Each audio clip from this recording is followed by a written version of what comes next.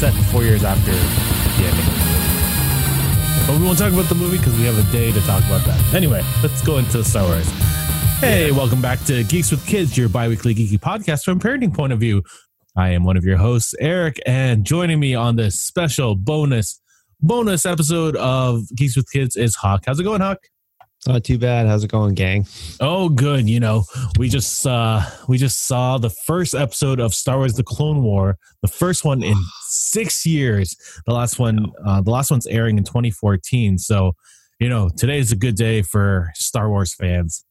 Yes, it was a very good day in that, and it's amazing how comfortably it slips right back in. Yeah, exactly. So what we're going to do is we're going to talk about the episode that came out, and this is part of our bonus content, so we'll probably be doing this every week. I think we're already doing it with Picard. Why not do it with Clone Wars? Why not do it with Westworld? We're just going to keep on posting all this content about stuff we really enjoy. We'll do it till they tell us to stop. Yeah, exactly. And no one's going to tell us to stop because it's the internet. We do whatever we want.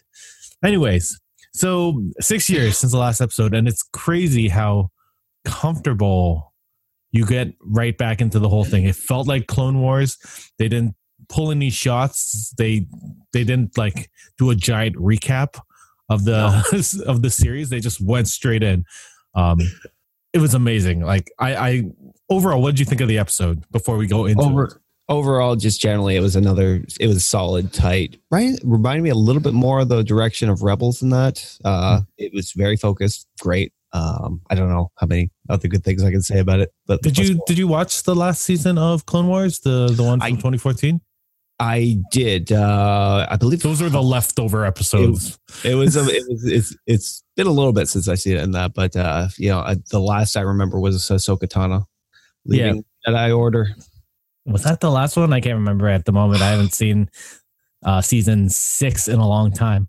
Anyway, so this one, this is one of the only. They didn't do many of these episodes in the series, but this one's pretty much entirely from a clone trooper point of view. There were a couple Jedis at the beginning. You see Mace Windu, you see Anakin Skywalker, but other than them talking about what they're going to do, it's pretty much all about Rex, Cody, and the Bad Batch. So let's jump into the episode. So the first episode of season 7 is called The Bad Batch because basically what happens is they're fighting. Obviously, the battle is on top of what was that planet's name? Anaxis.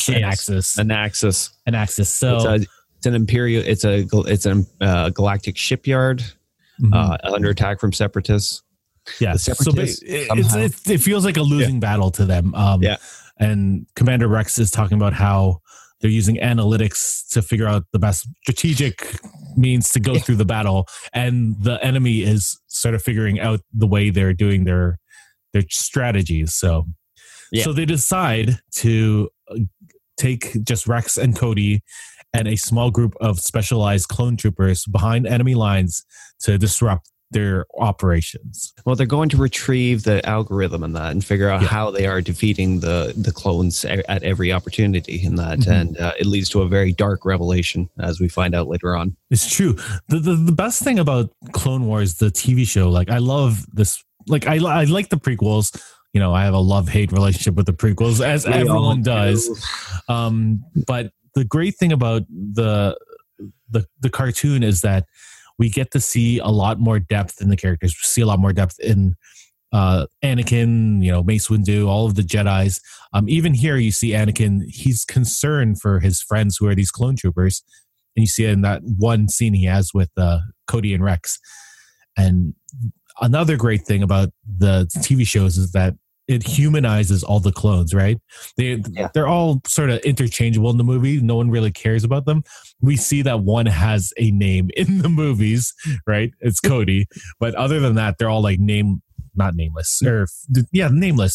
soldiers. They're interchangeable in the movies.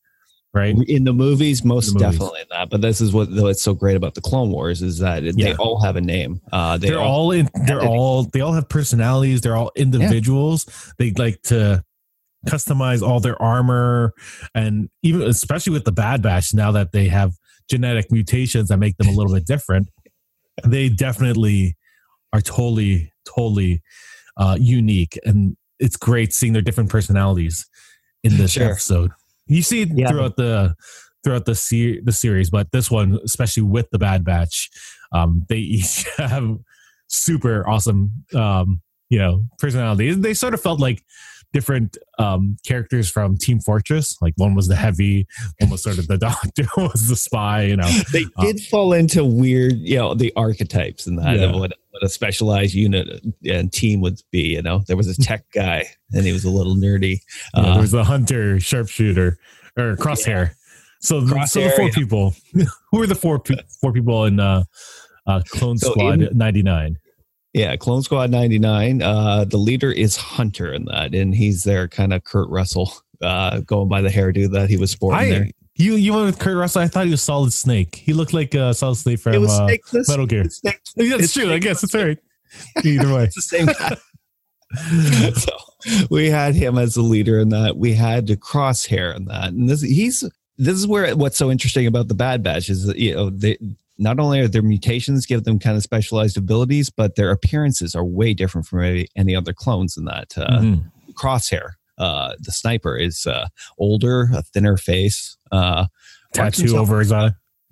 That's a brand. I was looking a little closely at that. He branded that.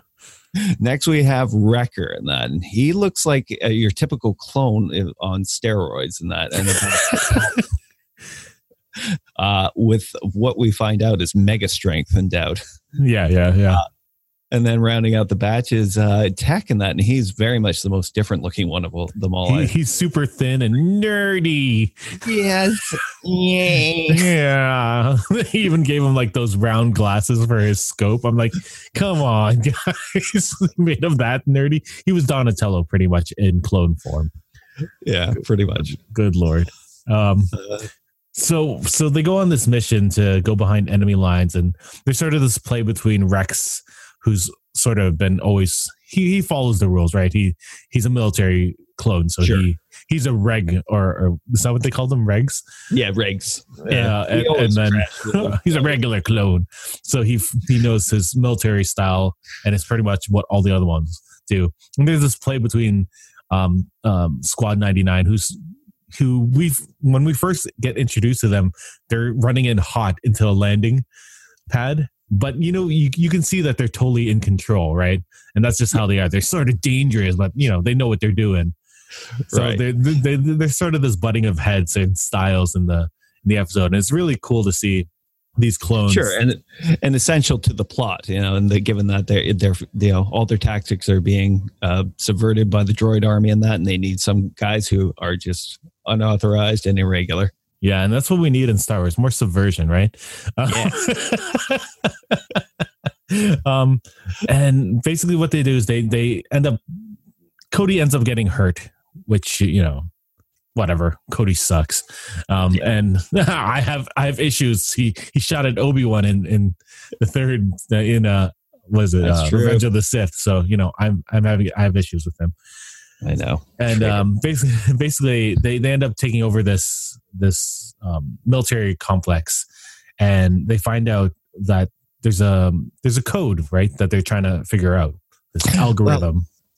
It was a Rex at the beginning of the episode, and that has a revelation in that the tactics that they have been kind of subverted or turned around by the droid army are ones he developed with Echo years ago. And Echo was part of his original crew. Yeah. So there were four of them. It was Rex. It was Fives. It was Echo, and Heavy.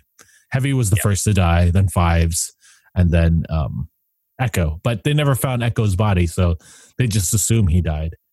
Yeah. But all the plans that were getting subverted and figured out were ones that Echo and Rex had made together. So he's like, I think he's alive. And we find out that later in the episode, there's this signal that they're trying to interpret, and it looks like human speech. And they sort of ask it for its designation, and then it gives Echo's designation, which sort of, if Rex wreck. I really wish I didn't say that. It Rex wreck. It does, though. Because his suspicions were confirmed that Echo was alive, and not only that, working with the Separatist army. working, being tortured into it. Who knows? There's a lot to unpack in just these 22 minutes. And it's such a, how do you feel about that after watching the episode? What do you think of this whole idea that he's going to have to, they're obviously this is what they're going to do. They're going to have to go and find Echo and either rescue him or take him out, right? Yeah, exactly. Yeah, this will be a rescue mission. This will be an assassination mission. We don't know, but it was a tight 22 minutes, and it has me excited for next week. Oh man, and just seeing Rex going through all of this, like that scene, especially that scene at the beginning where he's contemplating how much war has affected him, right? And his squad and all his fallen brothers, and thinking to the future, he's gonna have to eventually fight his brothers, right? Because he took out his chip, and that's just something that's gonna be. And after humanizing the clones so much in this series, it's gonna be way more devastating, I think, as a fan of this show. Sure, absolutely. And knowing the future that they had in Rebels and that later on, and that there's a lot of story to tell with these guys. Yeah, exactly. So overall, good episode. Looking forward to the future. Yep, absolutely. Looking forward to next week. They didn't have a trailer for next week, did they? Right after, I didn't see one. Not that I've seen yet. This just dropped today, so yeah. Yeah, I know. So, any final thoughts on the episode or the series going forward?